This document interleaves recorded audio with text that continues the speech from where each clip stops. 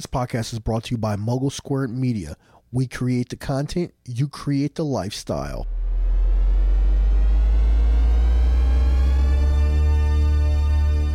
You are now listening to the best podcast in the world, The Awakened Soul, hosted by my daddy.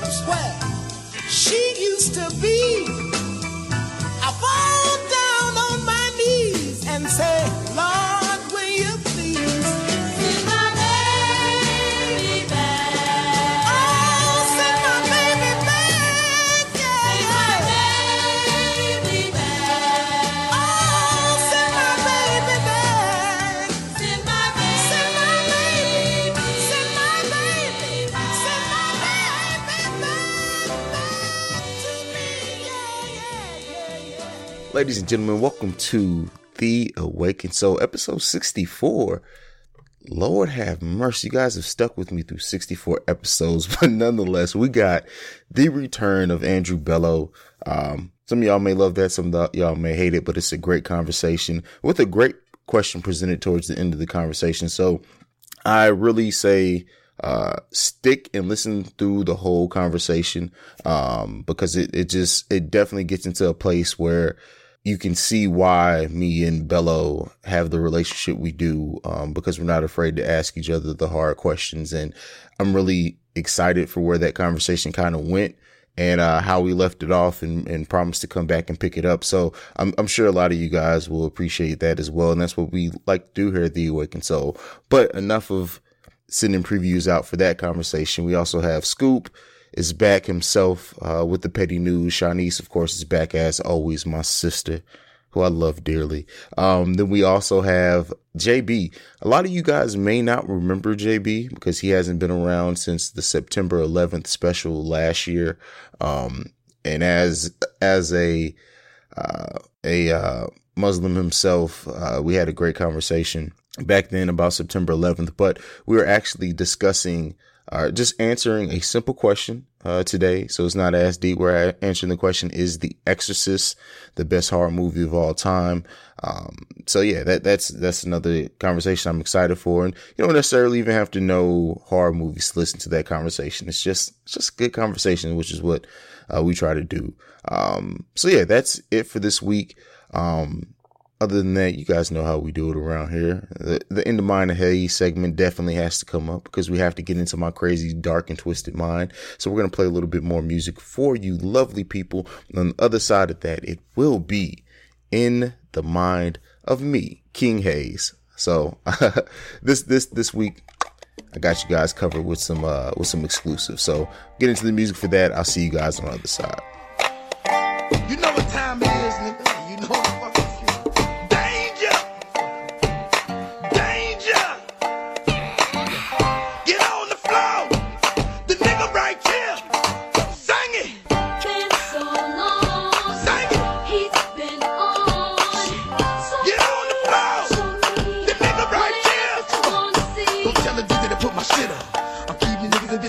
From the minute I get her, taking that shirt off, throwing that tattoo, screaming and hollering and all. Got the gift to come out with it, put it together, deliver, make them feel it, bitch. I've been on shot, pull me out the pencil sharp, bang, like that student in the principal office. Put rappers and coffins, they dive like dolphins. On the down at the lyrical mall, but you don't come from office. So in the Mind of Hayes this week, we have a large part of this is going to be discussion on an event that I went to this weekend, but I definitely want to mention and talk about the fact that Jane McCain passed away, and he actually has requested that Barack Obama and George W. Bush deliver eulogies for him at his funeral. Now, Obama has issued a statement shortly after McCain's death, and I'll read that. It says that we saw our political battles even as a privilege, something noble, an opportunity to serve as stewards of those high ideals at home and to advance them around the world. We saw this country as a place where anything is possible, and citizenship as our patriotic obligation to ensure it forever remains this way. Few of us have been tested the way that John was, or required to show the kind of courage that he did, but all of us can aspire to the courage to put the greater good above our own. At John's best, he showed us what that means, and for that we are all in his debt. Michelle and I send our most heartfelt condolences to Cindy and their family. Now, for some that don't, and I've been calling the carpet for the last couple of weeks, people who don't really pay attention to the news, and people who just read the headlines or just certain sections or just take stuff and run with it. McCain has done good. He's done bad. He's done things that I don't agree with and things that I very much agree with. He did vote against Martin Luther King's birthday becoming a national holiday. He chose not to pander to racists when some question Obama's allegiance to America. Like, there have been good and bad, as all of us as humans, if you admit. I hate seeing on Twitter that the reaction sometimes that people have when McCain's mentioned or certain things, because they just don't really pay attention to everyday politics or the ins and outs. They know McCain just as Obama's being opposed to Obama and running against him, and really don't know much outside of that. So I would just say, everyone, much like most politicians, he's done good, he's done bad. I will never celebrate anyone's death. I do love the fact that he asked, people who in the public mind have been aligned as his rivals in a lot of people's eyes, to deliver eulogies to him. And I can't wait to hear them. I definitely wanted to mention this before I got into anything else. Of course, the passing of John McCain. But we're going to move on from that for right now, at least. And we're going to get into my weekend. So this weekend, I had the pleasure of going to the Columbus Black International Film Festival. I got to see well over, it had to be, counting short films, I probably saw like 15, 20 films.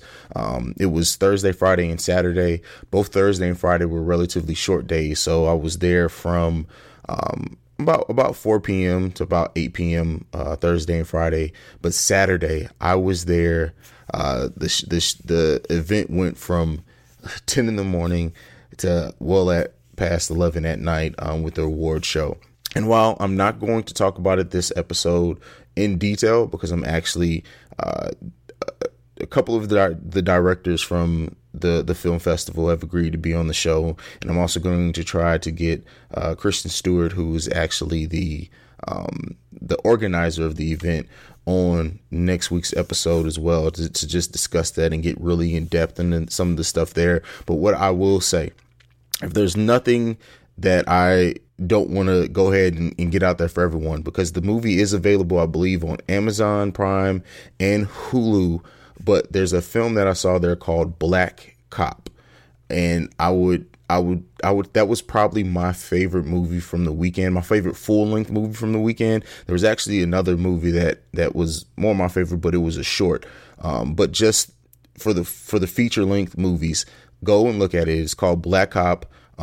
Let me know how you think about it. We'll definitely be talking about it here on that episode where I review the festival. But overall, it was just a great experience to be around that many Black filmmakers and actors and directors, and just being able to have the discussions with most of them had Q&As after their film played, especially the feature length films. And it was just a powerful weekend. As I say all the time, I'm not really an emotional guy. There's very few things that will bring me to tears, but there were a few movies there that definitely brought a tear to my eye, and I saw a lot of documentaries as well. Target St. Louis is, I think, one that a lot of my listenership, being from St. Louis, will appreciate as well. So just look into those films, but definitely watch Black Cop.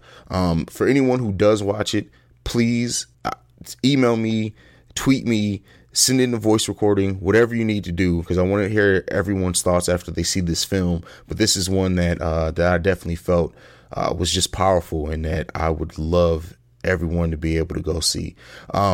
So yeah, that's it for the End of Mine Haze. Relatively short because that film festival just it really left me with a lot to sit with. But I want to do it justice. I want to have a full episode on it. I don't really want much else to take away from it. So we'll be talking about that next week as I prepare sit downs and interviews and things of that sort. We're getting ready to get into my sister segment. That is Shanice with the unpopular opinion.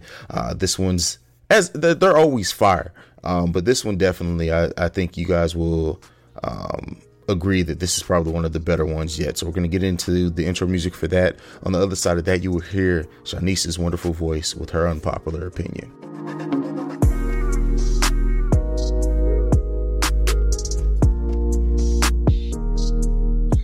Hey y'all. So I'm not exactly sure how I want to approach this week's unpopular opinion. So I'm just going to get right into it. So recently, Kendall Jenner of the Kardashian-Jenner clan did an interview with Love magazine, and they were basically asking her about like her career and, what's it like being a model. And she said some words that the general population felt were disrespectful and very privileged, and they took offense to it. So I'm going to read to you the snippet in which everyone is outraged about. Since the beginning, we've been super selective about what shows I would do. I was never one of those girls who would do like 30 shows a season or whatever the fuck those girls do. More power to them. But I had a million jobs, not only catwalks, but everything else. The whole combination was very overwhelming, and I started to freak out a little bit and needed to take a step back. That statement was Kendall Jenner basically saying that, her and her team or her manager, i.e. her mom, decided that at some point they had to start being selective about the jobs they would do. It's no secret that Kendall Jenner is somewhat of a celebrity. She's very known around the world, as is her family. So you would think naturally that designers would want her to do these jobs and wear their clothes and do these catwalks because it's bringing more notoriety to their name. The general population didn't appreciate this. They took what her statement was as saying, like, I'm privileged and I can do whatever I want and I'm a model, but, I'm also a celeb, so I don't have to do what everybody else has to do. And I'm confused by that because from what I read, she said more power to them. She said, I don't know how many shows those girls do, but more power to them. I couldn't do it. It sounds to me, when I initially read it, that she was saying, being that I am such a high profile celebrity, I'm being booked to do all these things. It was freaking me out. I had to take a step back. I can't do what's being required of me. And it led me to, sit and ponder about the phrase or the old saying, people listen not to understand, but people listen to respond. So I sat with that. I played with it a little bit. And then I was like, you know what? I don't think that necessarily hits the nail on the head quite. I think we need to revamp that for 2018 moving forward. So not only do people not listen with the intent to understand, and they don't listen with the intent, and they don't only listen to the intent to respond, they listen with the intent to be offended. Now, it's no secret, social media, the way it's going, everyone has or feels like they have a platform to share their opinions and their upsets and blah, blah, blah, blah, blah, blah, blah. It's no secret. We're all alive. We all have our phones. We all know these things. And I'm trying to figure out who started this of taking someone's words as clear as they can be and just pumping their own feelings into it to then validate their feelings and tell the person what they were saying. Now, if you're a little lost on that, because I know I said it a little messed up here, I'm going to say it again. When did people start pumping their own feelings into the words of others to then change what that person was saying and then make it seem wrong? Now, this has happened to me. People take my words, they take my feelings, they take, things that I post on my website, and they get in their feelings about it. And even though I'm always open to a conversation and I love speaking to people with different views, as I sat there and tried to have a conversation and seek understanding and go, whoa, I understand your feelings, but let me tell you what I was saying. I can't tell you how to interpret, but let me at least clear up what I was saying. And it wasn't met with, openness, the same openness that I gave out. It came with that whole, I'm offended, you're wrong, you said what I feel you said. And it's sad to me because conversation, the English language, the reason I went to school for it and I love it so much is because it's so powerful. Just people don't understand how powerful their words are. And it's not only the people who initially state something, not only their words are powerful, but also the powerful words of those who don't agree with that initial person. Those words are also powerful. So I'm not sure what it is going on. I hope that this whole, phase, this slow molasses movement of everyone getting offended over everything and using their own feelings to then restructure someone else's point and message. I really hope that goes away. Because it's not fair, and then it causes people to not want to speak and causes people to feel, it just causes too much animosity. There's too much shit going on in the world for people to be coming at Kendall Jenner over saying, yeah, for me, I can't do that many jobs. I need to take a step back. It freaks me out. It's sort of like growing up. I don't know about your households, but in my household, if you're tired at 3:00 in the afternoon and your mom comes like, well, you didn't go to work today and I pay all the bills and blah, blah, blah, blah. Like, well, I get that and I respect that, but I'm still tired. So my tiredness should not be in question. You know what I mean? I could go into millions of examples of why that doesn't make sense. Just like if you complain about your life and I'm so tired of going to work and I'm so tired of paying these bills and you're expressing these things and someone goes, well, you need to be grateful because some people don't work and some people don't have enough money to pay their bills. All those things are very true, but that doesn't take away from the fact that I also said I don't want to work anymore and I'm tired of paying bills.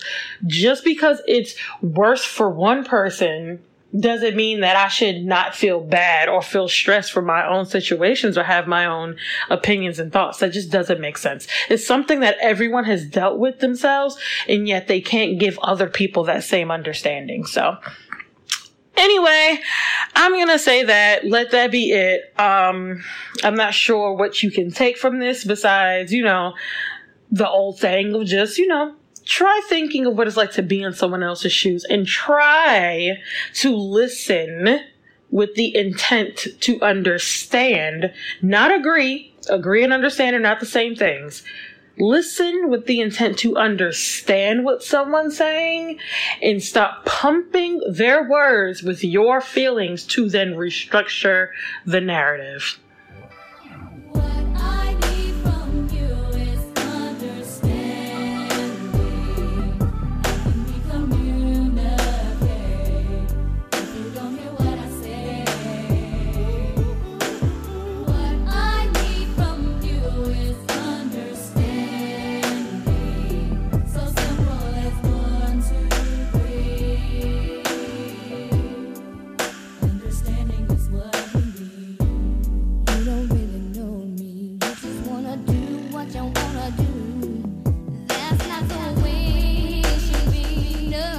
All right, so I usually come after Shanice's unpopular opinion.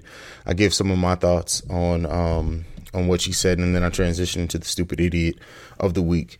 It's going to be a little bit different this week. I will say, based off Shanice's segment, there is that, just simply put, the people who just use certain details or certain facts just to push their own narrative rather than actually spread the facts. I think that they're a special kind of retarded.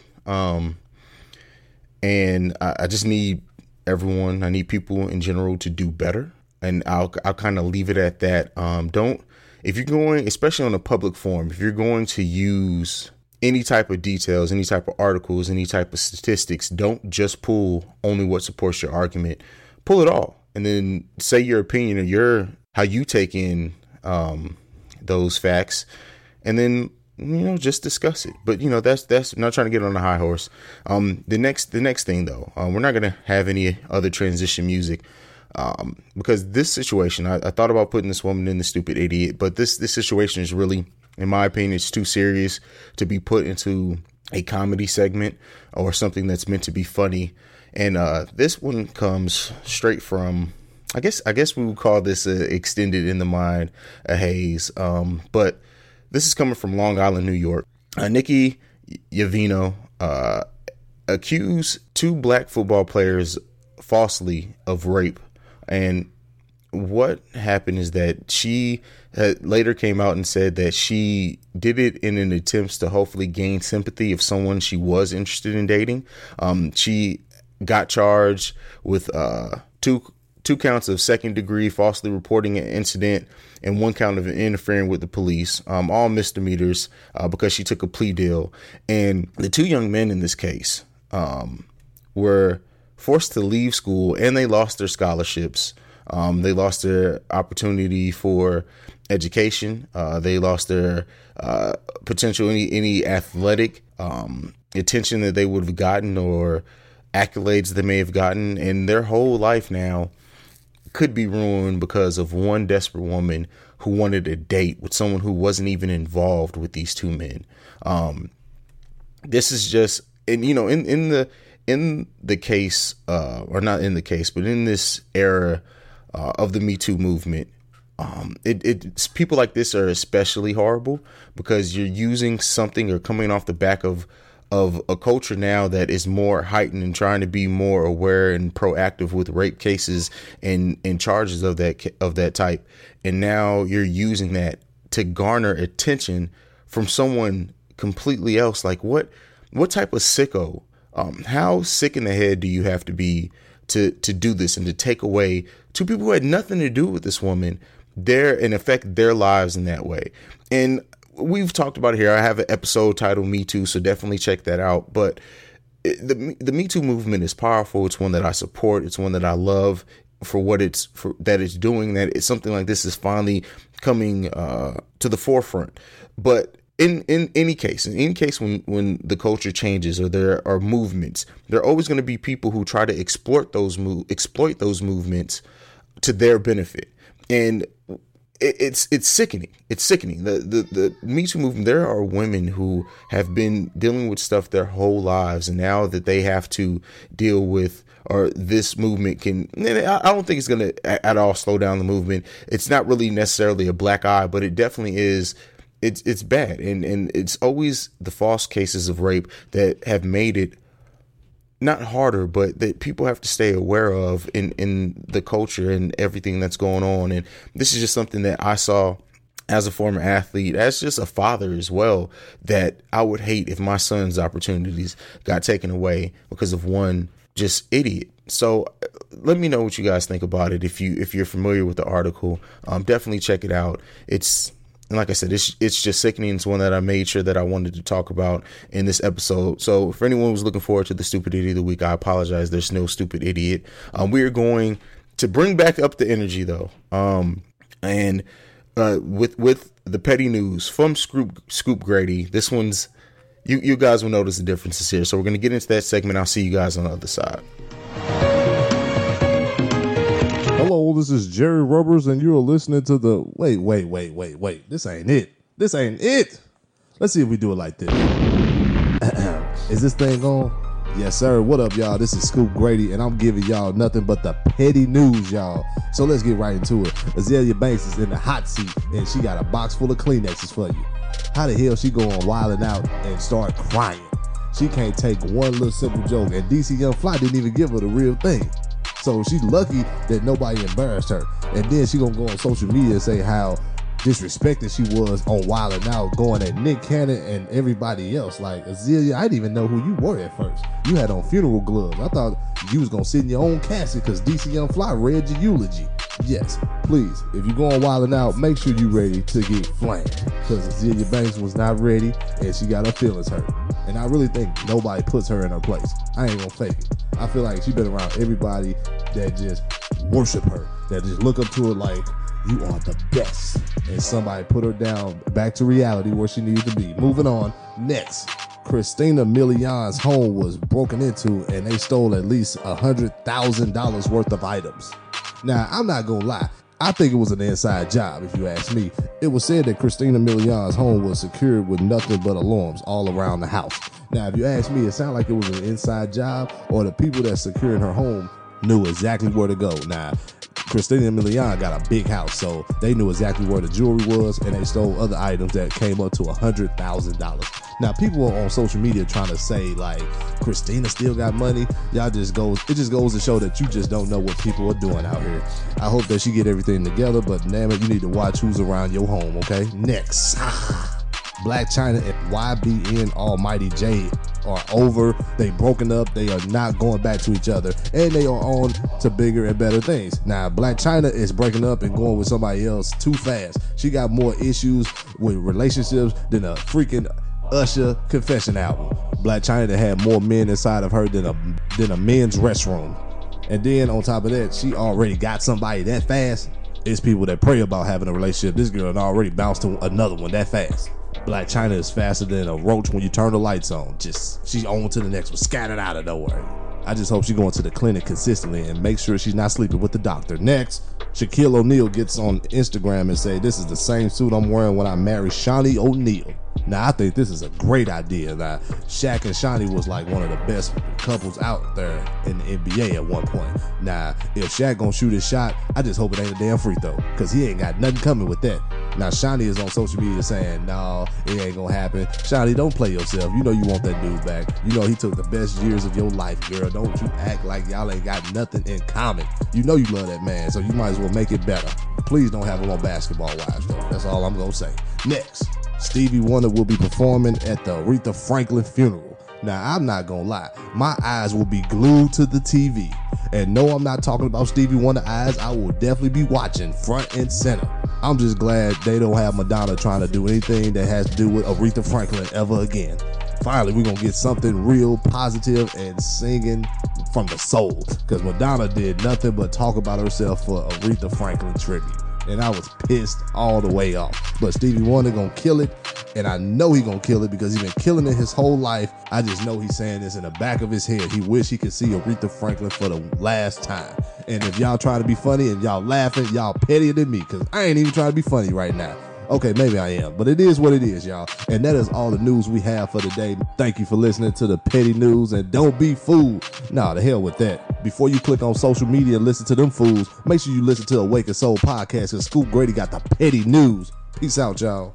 All right, so it's time for the meat and potatoes of this episode, the topic discussion of the week, spurned by the Andrew Bello. So we are going to get into some transition music for that.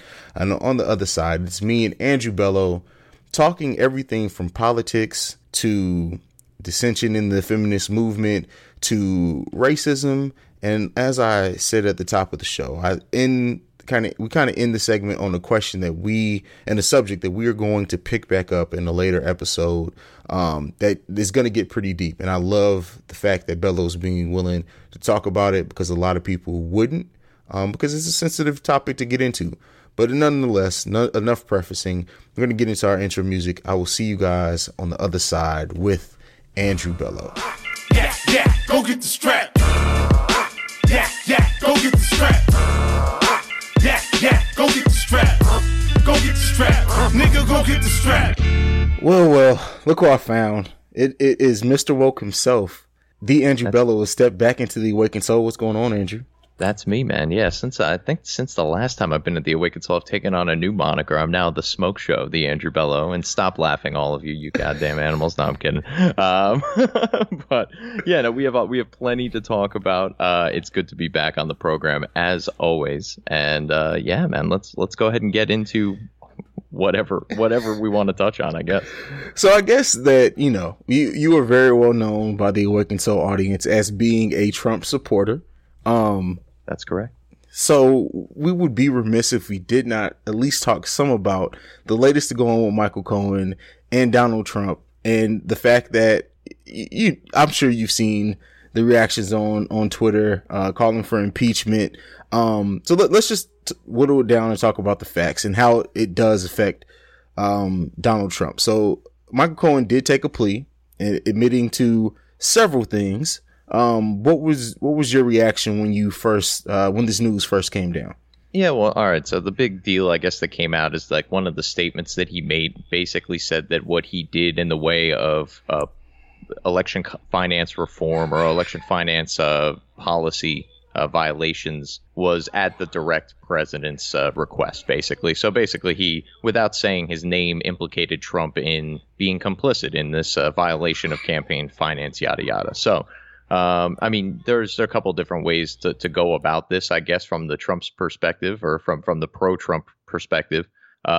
One of which is that, I mean, he may have very well told Michael Cohen to pay off these women in some way, shape, or form, and just assume that Michael would do it, by the books as a personal expenditure to pay off these women as a public figure, not necessarily as a potential elected official. There's really nothing legally wrong with that. That sort of thing happens all the time, even on a corporate level with non-disclosure agreements and things of the like. The big issue is that if any of the campaign funds went towards these payments, then yes, there is some sort of campaign finance violation there. Having said that, we're also dealing with a guy who largely financed his own campaign. So I'm sure the waters are pretty much going to be muddied enough to where it's going to be very, very hard to prove which money came from where. And it's also going to be hard to prove at the end of the day that this isn't an expenditure that Trump wouldn't have made had he not been running for president anyway. I'm sure there's probably a long line of women that he's paid off to keep quiet so that he didn't run into any sort of additional marital problems than he probably brought upon himself being on his third wife. So, I'm not bummed about it in any way, shape, or form. I think a lot of people are getting really excited about it for little to no reason. I also, in addition to all this, the irony is that in order for him to even be found guilty of violating the campaign finance violations, the policies that he violated, there would need to be an intent proved, which would be very hard for them to do because he could just as easily plead ignorance on all of these sorts of things, being somebody who's new to the political sphere. And, with those two things said, I don't think this is going to amount to any real trouble for the president. It does look really bad, not going to lie. A lot of people are getting a little bit too excited about it. Now, with the fact that Cohen, I believe, did cop a plea deal, are you worried that? Well, I wouldn't say you were. It's not like it's going to personally affect you. I know you're a Trump supporter, but that doesn't mean it's going to personally affect your life. But it does, though, in a lot of ways. I mean, there's a lot of people I've told were idiots that are now going to look very smart if all this turns back around on Trump. So in a way, I am personally invested into it. Okay. Well, yeah, so. I can understand that perspective. Are you worried at all that there's any type of receipts or anything that can prove Trump's implicity in this situation with that maybe that's just not being released at this time? I don't really know what that would be. I mean, basically the idea from what I understood is that Michael Cohen opened up a bunch of shell organizations that were going to house the money that was ultimately expended out to these women, Karen McDougal and Stormy McDaniels, most notably.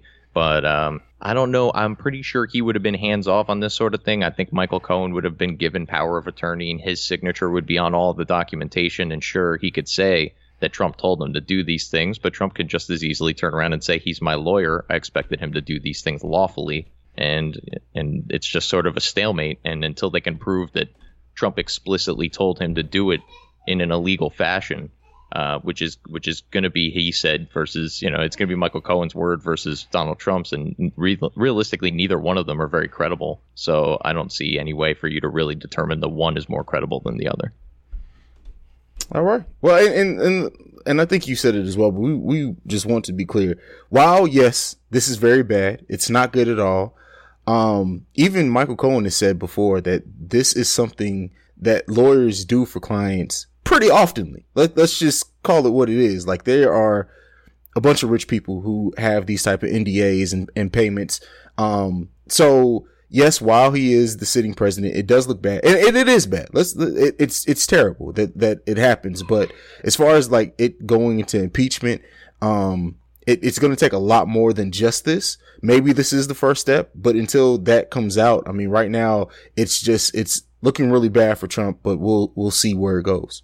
Yeah, there's also rumors that apparently Cohen has some knowledge that Trump had knowledge of some sort of dealings with Russia that he had previously said he didn't have knowledge of. So if that comes to fruition, that's going to be another issue. But it's another one of these things with the timing. And from my perspective, it's, we got the midterms coming up. The polls have not been looking quite as blue as the Democrats and the press, I'm sure, want them to be. And they pile on the 12 Russian charges a day before Trump is going to meet with Putin. This stuff just all with Manafort and Cohen kind of both taking plea deals within 24 hours of one another as we're getting closer to November 6th in the election, or whatever day it ends up falling on this year. It's a lot of stuff that just seems to be falling at the right time for the right people. And the right people are not President Trump in this case, apparently.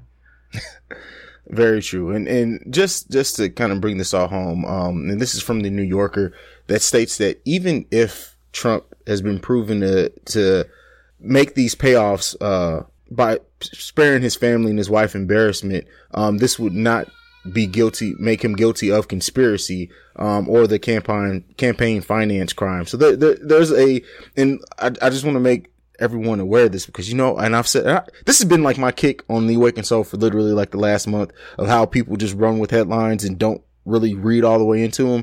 There's a large step, or several steps, that need to be made before paying off of women and the campaign finance crimes can really then make another step into impeachment. And so everyone just hold your horses. We'll see what comes out. And I mean, we'll just watch it. I'm sure we'll talk about it again. Absolutely. It's entirely possible that he's found guilty of this and he's just met with a hefty fine, and then nothing else amounts to it. It actually happened to the Obama campaign. So, And there you have it. So moving on to the next thing. So as me and you are one to send each other articles and kind of just be like, what in the entire fuck did I just read? Yeah, you happen to send me an article, and I have no idea what I was doing. I don't even remember. All I know is you sent it to me, and I read the headline. I sat down and I'm like, oh shit, let me, I really need to take this one in for a second. And your text to me was literally, oh boy, do I have things to say. My response it was 2 hours later, is, well, damn, we definitely have to discuss this. So that just kind of sets the tone of what this is. So you sent me an article. The title of the article is When Feminism is White Supremacy in Heels. Yeah. The backlash for this one is going to be crazy, but I'm here for it. So let's get right into it, Bello. I don't even know that this realistically, if you're backlashing at this, you need to reevaluate things, because I'm looking at this article, and first and foremost, the woman, her name is Rachel Elizabeth Cargill. She writes for Harper'sBazaar.com. This is where this article came from. Folks, I don't even know where I find these things sometimes. I certainly do not regularly visit Harper'sBazaar.com, especially after reading this article. I may very well block it altogether from all of my search engines, but here we go. August 16th, 2018. When Feminism is White Supremacy in Heels. So basically, Rachel Cargill is making the case here that white women within the feminist movement are not necessarily focused enough on the issues that exclusively deal or are dealt with by women of color. And I mean, maybe that's true. I'm not even going to pretend that that's entirely false, but to go as far as to call it white supremacy in heels, let's see some of her evidence, right? So she bases the whole thing around the lack of outrage from white feminists about the death of 18-year-old Nia Wilson, who was stabbed to death in an unprovoked attack in Oakland by a homeless man who happened to be white.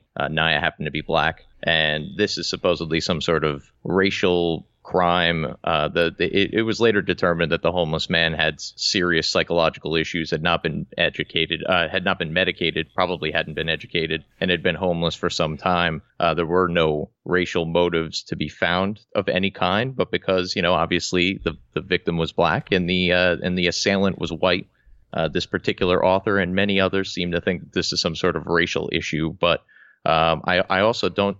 The funniest thing about this CEO is that she makes a racial issue out of this, but she doesn't make a gender issue out of this. It was a man who attacked a woman. here she is trying to speak on behalf of feminism, and she didn't make a sex issue out of it. She made a race issue out of it, which is just kind of weird for me to begin with. But moving on from there, she goes to kind of go on and talk about why this case didn't necessarily get as much attention as cases like Lacey Peterson's death or JonBenet Ramsey's death, both of which, by the way, were sort of mysteries. Like, no one knew. We still don't know to this day who killed JonBenet Ramsey. Some people think Katy Perry is JonBenet Ramsey. That's how far the conspiracy theories have gone. So those stories got intrigued because the stories were intriguing. It had nothing to do with the fact that the victims happened to be white. But moving on from there, actually, let me pause here. CEO, any thoughts on any of this before I keep going? A lot of my thoughts come later in the article, so let's just keep pushing for now. Okay, so basically, she was wondering where the white feminist voices were in this particular instance to speak out on behalf of Nia Wilson. So going a little further down the article, she goes as far as to say that white women can claim titles like intersectional feminists somehow took this as a call to solidarity as a personal attack. So basically what she's trying to say is that if the white feminists join forces and deal with the exclusively to the issues exclusive to women of color within the feminist movement, that by them questioning, I guess, the white women's integrity in a more all-inclusive feminist movement, these white women are taking it as a personal attack, as if their efforts are somehow less than. And I mean, in my opinion, I would take it that way. Like, I'm here, you're there speaking on behalf of a movement altogether, and now some subsection within the larger movement is asking everybody to kind of focus on something that only really affects them. Now, I'm not saying that we shouldn't obviously speak out against racism, things of the like, but that's the feminist movement sort of should be more about gender than it is about race. If you want to have another subsection, another meeting, that's fine, another group. But I feel like as women all being there for the feminist movement, they should all be there to promote, issues that affect all women, not just specific women. Where does that end, and how far does this subsection go before these groups start turning on one another? But a little bit later on in the article, they talk about some of the methods used by white feminists, apparently to try to dampen down the opinions of the women of color within the feminist movement. So one is tone policing, where apparently white women will tell women of color within the feminist movement that they need to maybe, take a lighter tone and maybe not show so much frustration in their arguments, which is something that sounds to me like sound advice for anyone of any race, but neither here nor there. That was one issue. I mean, it's almost as if the author is suggesting that women of color within the feminist movement are inherently louder and more frustrated and more emotional, and henceforth the white women need to tell them to kind of counterbalance their, like, I don't know. I mean, it's almost like she's making concessions about stereotypes there that I feel like aren't real, and they don't need to be conceded to because they don't necessarily exist. So it's like one way or the other. I don't know. That whole thing I took issue with that. Also, apparently white women tend to say, like, just kind of let it go. Like, let's let love light the way, or whatever the case may be, which is, I guess, in some way also, I guess, not focusing on the larger issues that this particular author feels that they need to be focusing on. And then last but not least, there was a couple others, but white savior complex was one that I guess white women often have to justify their lack of racism in some way, shape, or form. We've had this conversation before, CEO, like, how do white people prove they're not racist exactly? Well, I guess this woman took exception to some of the examples that white women often use, and some of which are frankly dumb. But again, you're kind of asking somebody to prove something in a conversation that just can't be proved over the course of a conversation. So that was, largely it with this article. I mean, I do have plenty of other things that were driving me nuts about this. If you have any, by all means, man, let's touch on them. But then I did want to point out one last thing real quick, is that no less than 6 days after this article was printed, there was a woman, a Fordham professor by the name of Christina Greer. She happens to be African American. She was on MSNBC talking about the death of Molly Tibbetts, who was killed by an illegal alien in Iowa, 20-year-old Molly Tibbetts, who happens to be white. And this professor referred to her as some girl in Iowa. And yet I did not see an article from Rachel Cargle freaking out about this lack of support within the feminist movement. So it's just all very ridiculous to me. Well, this is the first thing I want to say. So first off, I will say that us being two men here, a white man and a black man, we could never truly understand feminism. We can support, we can show our support the best that way we can. We can try to gain understanding. We can retweet, support movements, do our part the what we can. But I say that we can never truly understand all of the feminist movement because it's not our place. It's our place to try to learn, as I said, the best we can. But in reading this article, I just want to point out, because you know me, I love when people contradict themselves. In this article, she pointed out how when white commentators were asked to support this and show the same outrage about Naya's death, that many did. And she even says in this thing, both demanding that justice be served while expressing their disbelief at such a story hadn't gained national attention the same way. So there were white women that showed their support. And to directly quote her, many did. But then she goes on to say, but there was just as many white women who have titles such as social justice warrior and intersectional feminist that took this call as a personal attack. What I will say is you will never get 100% of anything out of anyone. So it seems like while she even notices herself that many white feminists did share out and demand outrage and attention go to this, but she wants to focus on the ones that didn't. And I would just gather, I haven't looked, but I would just gather that not every black feminist went on the same outrage either. So that right there, it contradicts. What do you think? Because like I said, I always love when people stand on these high horses and kind of just shove aside when they do get support, because it's never going to be 100%. But what do you think about that, Bello? Yeah, I think it's she's kind of just she's painting everybody with a really broad brush in this case, which is kind of funny. It's almost bigoted in its own sort of way, where she's taking the larger group of white feminists, or I don't even know. She doesn't even break it out to whether it was a plurality, it was a majority of white feminists that she reached out to that followed suit and reached out about this particular cause. But I mean, if you're just take any group, feminists, Republicans, Democrats, whatever, like within any group of people, there's still going to be differences of opinion.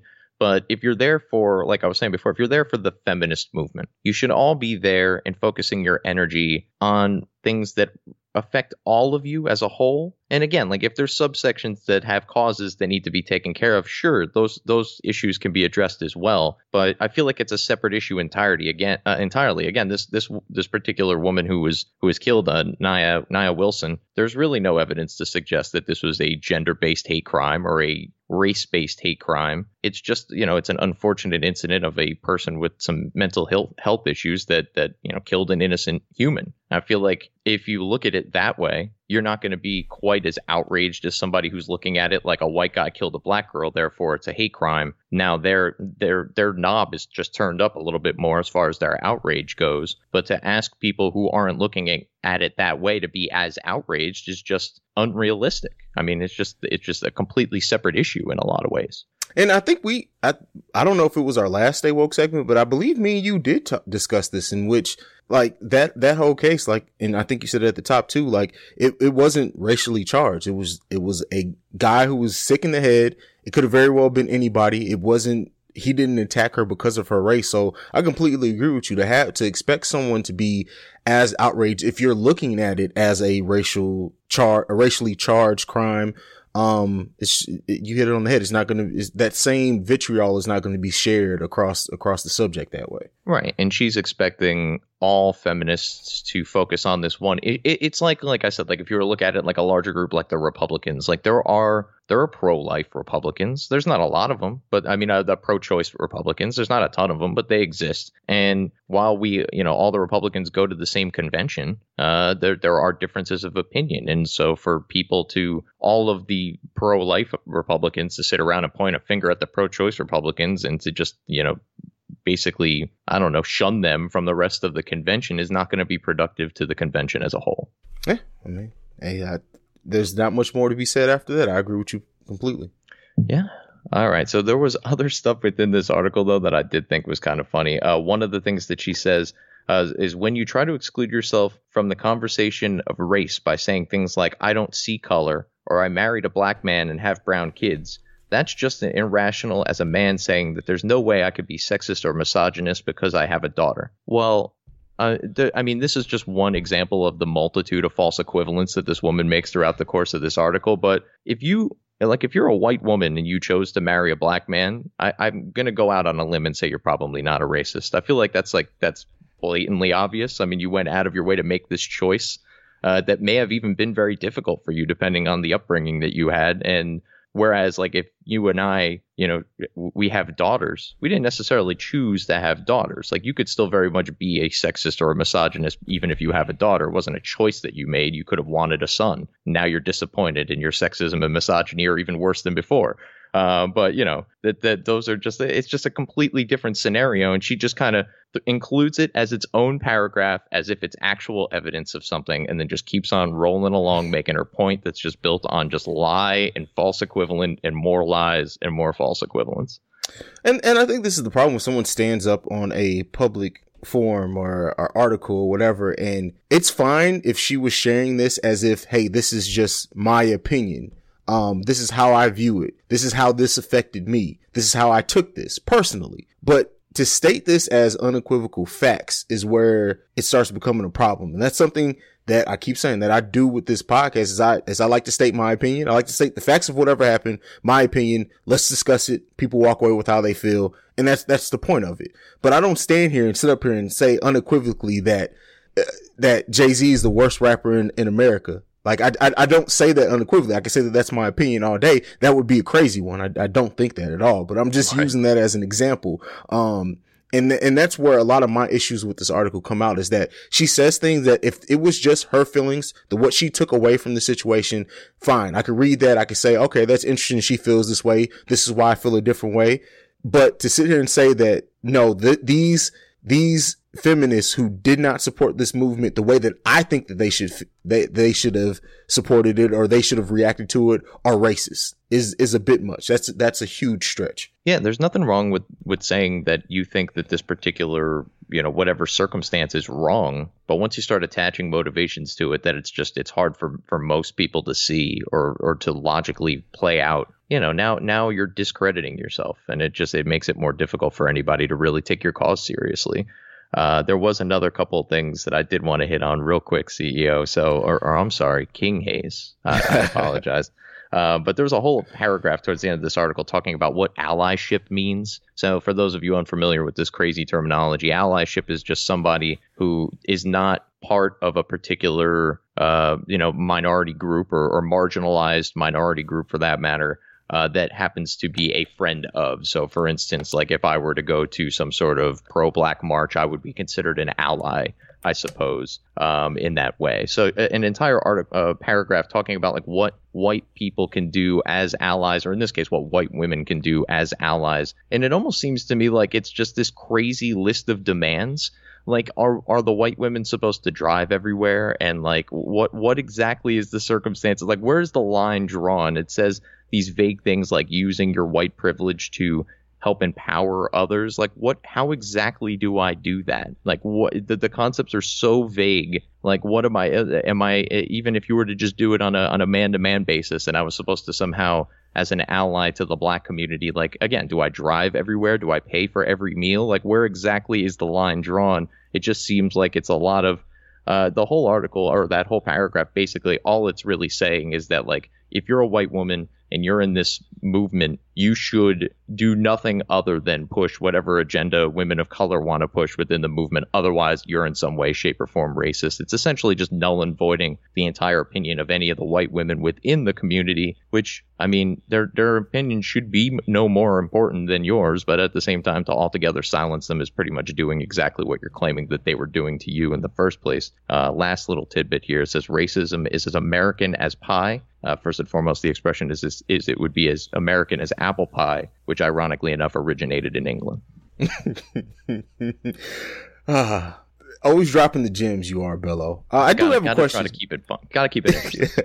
I do have a question for you. And this may get serious, that as a white man in America, that you do have a natural privilege. I believe that I, not necessarily as a white man, have privilege. As a matter of fact, privilege is even something I sort of take exception to. I think we have socioeconomic privileges, not necessarily as white people in general, but when you scale it out, yes, a large swath of the very, very wealthy people in this country are white. Yes, those things came as a result of large institutional systems of racism that existed a long time ago, and up, about 50 years ago, they were starting to get written out of law, and it's been a climb ever since. I think of it more as like my family. This is something I talk to you about all the time. Like my family never actually stepped foot in the United States until, say, like the late 1920s. As far as it goes back, that's when the Bello family first arrived here in the States. They were not here during the time of slavery, so to a certain extent, we didn't benefit from that in some ways.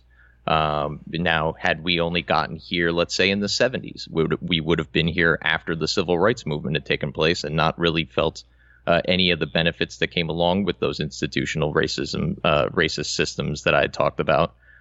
So it really depends. I think we, as a large swath of people, kind of look at the black-white issue as the descendants of former slaves and the descendants of former slave owners, when in actuality, there's a whole lot of people that never were touched by either that are here.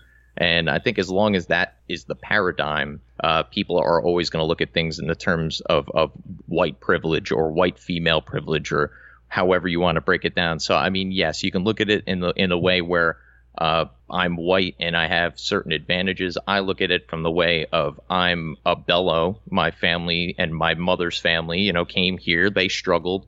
They worked really hard. My dad came from a household of 8. His father was the sole income there.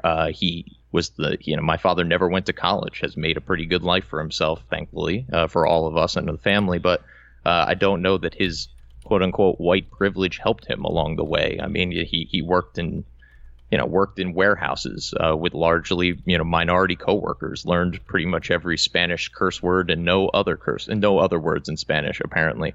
There's just a certain element of it where if there is such a thing as a white privilege, then why are there people that are succeeding that are of other races, and why aren't all white people successful? I can understand your point of view there. I would think that that's almost too much of a broad stroke. Like, of course, no, all of one group isn't going to everyone benefit from white privilege. But I mean, I think that there's privileges, and while some are stronger than others, that everyone has, whether you're a white man, you may have some inherent privileges you may not even necessarily be aware of. I also think that as a black man, you can have certain privileges as well. I do think that this country, that's almost a conversation for another day. But that'd be a good one to have. Yeah, absolutely. It's again, let's put a pencil in it. Let's say we'll come back and talk about that, because I don't think either one of us prepared to go all the way deep into it. It was just something that you said spurring me to ask that question from you. But we can make that a topic one day. I would actually love to have that conversation with you. Yeah, no, absolutely. These are the conversations we need to be having, man. It's one of these things, like I was thinking about this the other day, and it even kind of references it back to this article, is that it's going to be really hard to have these kinds of conversations. Like you and I can have them because we're tight, and everybody you've had on the program, and we all get along, at least to the point to where we can have these types of conversations. But the large swath of people out there are not like this. They're not, I don't want to say as tolerant, but they're just not as willing to step off of an opinion that they might have had their entire lives. Like my transition into whatever you want to call it, tolerance, is something that took place over many, many years. Like I was not, I grew up in an all white community. I had some misconceptions about a lot of people that it took a while for me to shake, because I had to go out in the world and interact with them. And once I did, it was pretty easy to discover that a lot of the things that I was taught as a kid were just complete lies, built on just nothing but ignorance. And, it's when you're willing to let go of those things that you can really, stay woke, I guess, for lack of a better term, and continue to be more woke. So, yeah, I mean, if we're like you and I, again, we can have these types of conversations, but as long as we're always kind of tiptoeing around each other, and in this case, I mean, black people and white people having conversations about race, and if the white person is going to look at it from a perspective of they're subconsciously worried about saying something racist, and the black person is subconsciously looking for the white person to say something racist, and that's where that conversation kind of hovers. Like it can't be productive on that level. It just needs to be, find people of another race that you're comfortable with, sit down and have these conversations, and hopefully we can keep doing that to the point to where everybody's comfortable with everybody.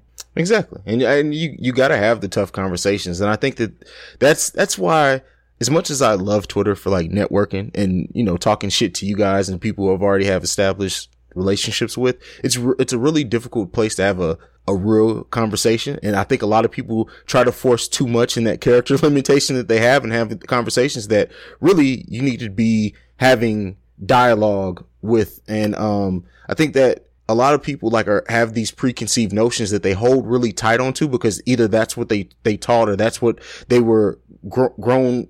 That's what they grew up under, or they just grew up assuming these things or being taught that these things are true about all white people or all black people. And they really hold on to those when it's like, hey, before you come, like before I could ever come and judge your opinion on anything, Bello, even before we had our relationship, like we built our relationship by being able to be open and have conversations. And it was coming from a place of trying to understand rather than trying to tear down your opinion. And that's why we're always able to have great convo and deep discussions. And we've had differences of opinion, but we've never gotten to the point where we're just throwing jabs at each other because it's not about that. And I think that, you know, as long as we have this platform, we should be having those type of conversations. Because we've ingrained that into our friendship, but we feel comfortable enough with each other where we can call each other out if somebody says some shit that's just wrong or an assumption. And I love the fact that we have that. Oh, absolutely. Yeah. I've kind of gotten to a point in my life where I used to love nothing more than being right. Now I'm almost sort of like, I can't wait to be proven wrong. Like it's just going to help me grow and learn. And you've helped, you know, that along the way, as well as many of the people that I've come in contact with in the podcasting world, which realistically is all thanks to you. So you've kind of delivered wokeness to me on a platter. I'm happy to be eating off of it, and it's a pleasure to be on the Awakened Soul as always, man. Oh man, always. You know, you're welcome back anytime. Mr. Bello, tell the wonderful listeners of the Awakened Soul where you can be found.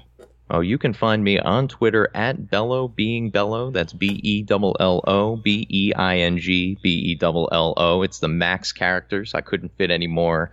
That's it. So yeah, find me there, and then I'm constantly posting all of my projects that I'm doing, including the Awakened Soul, including all of the good stuff I'm doing over on the Hacker Hummy Media Group and the WWPN. And I think I have, for those of you out there who might be watching Ms. and Mrs., there's going to be a bit of a review coming up on the WWPN soon featuring yours truly. So keep an ear out for that. I'm looking forward to it. Well, Bello, as always, man, tell the good people peace, and let's get the fuck up out of here. Peace, people. Peace. All right, so next up, we got just a fun conversation with JB, who's making his return to the Awakened Soul. We just answered a simple question. Is The Exorcist the best horror movie of all time? After that, I'm going to send you guys away, but here's me and JB coming right up.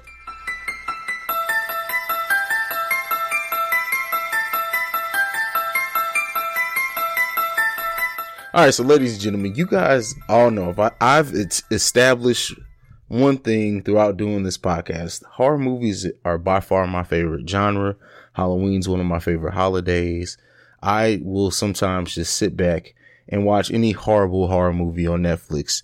So to talk about not a horrible horror movie, but to answer a question, I brought my good friend JB, who has actually not been on the Awakened Soul in almost a year. I happened to I had to dig him out of the pit from the movie It, you know, down there with Pennywise. So JB, I asked you, man, how was it kicking around with Pennywise for a year? Did he try to eat your face or no? He did try to eat my face, but I had to go ahead and keep him down there and move back up and come back to civilization. Okay, well, you know, I mean, welcome back to civilization. But for anyone who doesn't remember you, because I don't think you've been on the episode, we talked about it before we started recording, since the September 11th special last year in 2017. So it's been almost exactly a year. So just for anyone who, new listeners, anyone who wasn't aware, who is JB the Prodigal One? Just a regular guy that, you know, always has thoughts, always has opinions, and, you know, never really did this podcasting thing until about, I'd say probably about a year or 2 years ago. And, you know, thanks to you, of course, COAs, just like many others, you gave me a platform. Of course, we were discussing wrestling back then. Yeah, I mean, I just, you know, you taught me a lot, and it's just, I'm just a regular guy. Just trying to, this is an outlet for me to express my opinions and thoughts. And, yeah, I'm happy to be back on this show. You know, you and I, outside of the podcasting, you know, we talk. Yeah, there's been a period that we haven't talked, mainly due to my schedule and your schedule as well. But definitely glad to be back on the airwaves with you discussing something tonight. Yeah, so to bear the lead, we're going to be discussing, is The Exorcist the best horror movie of all time? And this is going to be just not super in depth. We're not reviewing the movie exactly, but we are going to talk about the legacy of The Exorcist. So, JB, I want to ask you, man, do you remember the first time you ever saw The Exorcist? I do. I can't call the actual year. I know I was like in elementary school age. Why my parents allowed me to see this at such a young age, I don't know. But I did see it at a young age, and I remember at that time, I was born in 83, so this is late 80s, early 90s. I was terrified of every second of this film. See, and here's the thing, like I've always loved horror movies, and I remember my mother specifically, she's like, well, you haven't seen anything until you've seen The Exorcist. Like you, I don't remember exactly how old I was. I know I was pretty young, and it was literally like right before, because they did a re-release in like the 90s or the 2000s with like updated special features or whatever. It was like right before that one came out, and I watched it. And I'm just sitting there like, okay, this is like not good at all. It's like this is corny. And then it switched. Like once I think her head turned around and she threw up, like from that point on, I was like, oh my God. Yeah, just crazy. And then like when they did I don't remember if it was on the original or not, but when they did the re-release of it and they showed her like coming down the stairs, like backwards, and that creeped me the fuck out. So yeah, it's one of those movies that, yeah, the special features don't really hold up nowadays, but it's something about it though. Like the fact that it isn't like computer generated or anything that makes it even more creepier to me. But yeah, The Exorcist is definitely a classic horror movie. And I said we weren't going to review it. Seems like we're going into that territory. So let's get back to the discussion topic here and the question. So how do you answer that? Is The Exorcist the best horror movie of all time? While I think The Exorcist is a good horror movie, I don't feel like it's the best horror movie of all time. If you were to ask me this question in 1999, absolutely yes, it's the greatest horror movie of all time. But I think once we reached the 21st century and we got into the 2000s, the horror movie genre has changed so much to the point where we even have to question what is horror and even what is getting scared. I think throughout the course of the last 15 to 20 years, us as a society has been desensitized to these types of films. It's much gorier now. It's more bloody, more guts, and just more violent versus back then. So I think that plays a huge fact in why currently right now in 2018 I would disagree that it's the best horror film of all time. Is it top 10? Hands down, yes. And I'd have to agree with you. It's definitely not the best horror movie of all time, in my opinion. I won't say what that is, but yeah, I can't give it the best of all time. I will say though that it set the bar. It came out in 1973, and I think definitely at that time it was the best horror movie. Maybe even for a few decades after that, it was the best horror movie of all time. But I think that there are horror movies now that are better paced, and I think this was incredibly slow, like the first 40 minutes of the film. It does pay off in the end, but I don't know, like it's up there. Top 10, absolutely. Top 5, maybe. I'd have to literally sit out and write out my top 5 to see or not. But yeah. Some of the best, probably the worst horror movie sequels of all time though came from this movie. Absolutely agree. I mean, Exorcist 2 and 3 were just absolute garbage. This is usually the case in any sequels, whether it's horror or not horror. The sequels just usually don't come close to the original. But I do have to say, and I don't want to get into the reviewing of this, like you said, but you were talking about the technical standpoint, and I actually think the technical standpoint is one of the things that it still holds true till today. For the mere fact, like you said, there was no CGI involved. There's a couple different scenes in this where, she turned Linda Blair, her head does the complete 360 or 180. That was crazy. And when she was hovering over the bed and a couple of other different spots, I think these things still hold true to this day. Just like you mentioned in 2000. When the re-release came out, which I actually went to go see in the theater. And for me, it was a whole different feeling because I was actually in a movie theater, pitch dark, great sound system. And then there was scenes that I never saw before. For example, when she did that whole spider walk down the steps with her, the blood coming out of her mouth, I had never saw that. Was never part of the original. So I do think that in the course of things, it's again, going back to the original question, it's a great movie. Not the greatest horror movie of all time, though. No. All right. Yeah, I could definitely. I definitely am with you there. Yeah, but Linda Blair, one of the most iconic horror movie roles of all time. I really don't know if she ever did anything else in her career, but yes, she did. She did? Yeah, Exorcist 2. What? That's nothing. We've already established that is literally nothing. Me and you right now over Skype can make a better sequel to The Exorcist than Exorcist 2. I know. And Exorcist 3, like, I believe, like, that's playing constantly on, like, the third ring of hell, like, on repeat. They're just forced to watch The Exorcist 3 because that shit is horrible. But I mean, they came a far way. I mean, the original movie, I think it was like on a $50 million budget, ended up grossing like almost like $450 million. So, although I think the original film, that was all the success. They basically shot their load on that first film, and that was pretty much it. Everything else was just them trying to reach for that same success again that they never got. Yeah, sometimes it's just better to be one and done, and that's one of the biggest like downfalls of the horror genre is that the sequels, like, there's very few horror movies that get better with the sequels. But you know what? For us to hear more discussion on that, this was just a taste, I should say, because we're going to be discussing more horror movies on the Fear Frequency as we journey through the reigns of horror and decide, is it good or is it not? New venture, JB, what's your goals for the Fear Frequency? My goal is to find out. There's millions of horror movies out there, and I'm sure I have only seen just a touch of them. I want to be on that journey to find out exactly what is the greatest horror movie of all time. I can easily answer the question right now, but I've only had, I'm sure, a small sample size of all the movies out there. There's so many movies, not only mainstream, but B-roll movies and independent films and foreign films. And I just want to go along on that journey and find what's the scariest movie of all time, what's the best horror movie of all time, and learn more about this genre that I love so much. Well, there you have it. JB, tell the wonderful people where they can find you. I could be found on Twitter at the P1JB. That's the prodigal one, JB, at the P1JB. Please go ahead and give me tweets, and I'd love to hear from the listeners.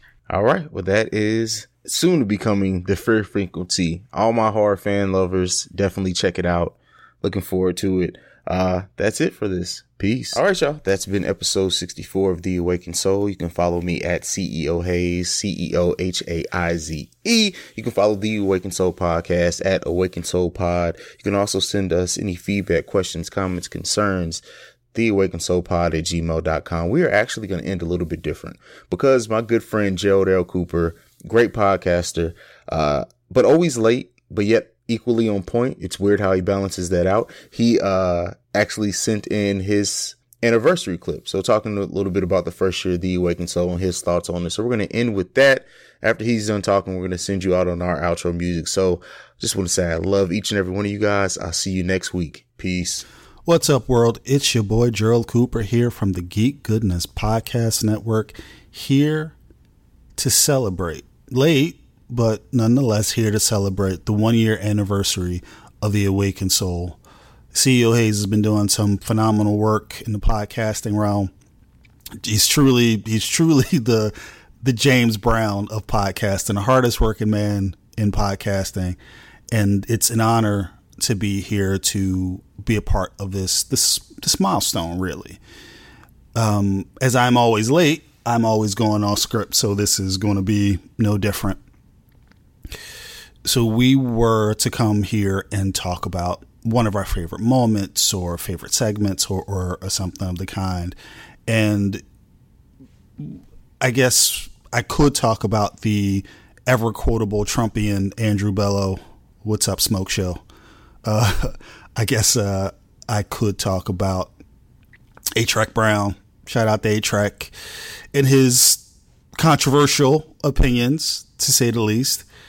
And and I guess I will in broad strokes, because what Hayes has done here is created a platform for true and honest conversation. And I guess the podcast lends to that, where he's not beholding to any corporate masters who demand that certain things happen. Everyone who is on the Awakened Soul comes on and they're allowed to speak their truth. And that's so important now. It's not Fox, where it's 90% lies. It's not CNN, where, it's supposed to be fair and unbiased and impartial, and it's not really. He's, again, to bring it back to Bello and A-Track, guys who in certain realms do have unpopular opinions, but they're allowed to express those opinions, and no one's shouting them down and no one's cursing them out, and they get on and speak their minds honestly, where I feel like we're in a place where people don't necessarily argue in good faith. They argue to win the argument. They're not here to enlighten. They're not here to edify. They're here to win the argument. And again, Hayes has created a platform where you can come on and truly be who you are, truly speak your truth, and have a platform for real discussion. I guess when I hear about Hayes' success, and I hear about these little ascending moments, and I'm on the radio now, and I've got this going, and this is happening, I feel a sense of pride. There's something, it's weird to say that. There's something really self-important about, like you said, you have pride for your children or something like that. But I do. I feel like he let me into his home. I said it on my podcast, and I'll say it here. I've said it on Hour of Honor, which I used to do here. It was like he let me into his home, and he welcomed me, and with this podcast stuff, he nurtured me, and he, along with the other guys at the WWPN, they pretty much raised me up and got me better in this podcasting thing. And to see him grow so much, it's pretty fucking awesome. So that's it for me, because I'm going to get weepy-eyed and sentimental and all of that stuff, and you guys don't want to hear that. So Hayes, congratulations on 1 year, many more. Long may he reign. Everybody knows that joke, or you should, but there you go. All right, that's it for me, Gerald Cooper. Talk to y'all soon.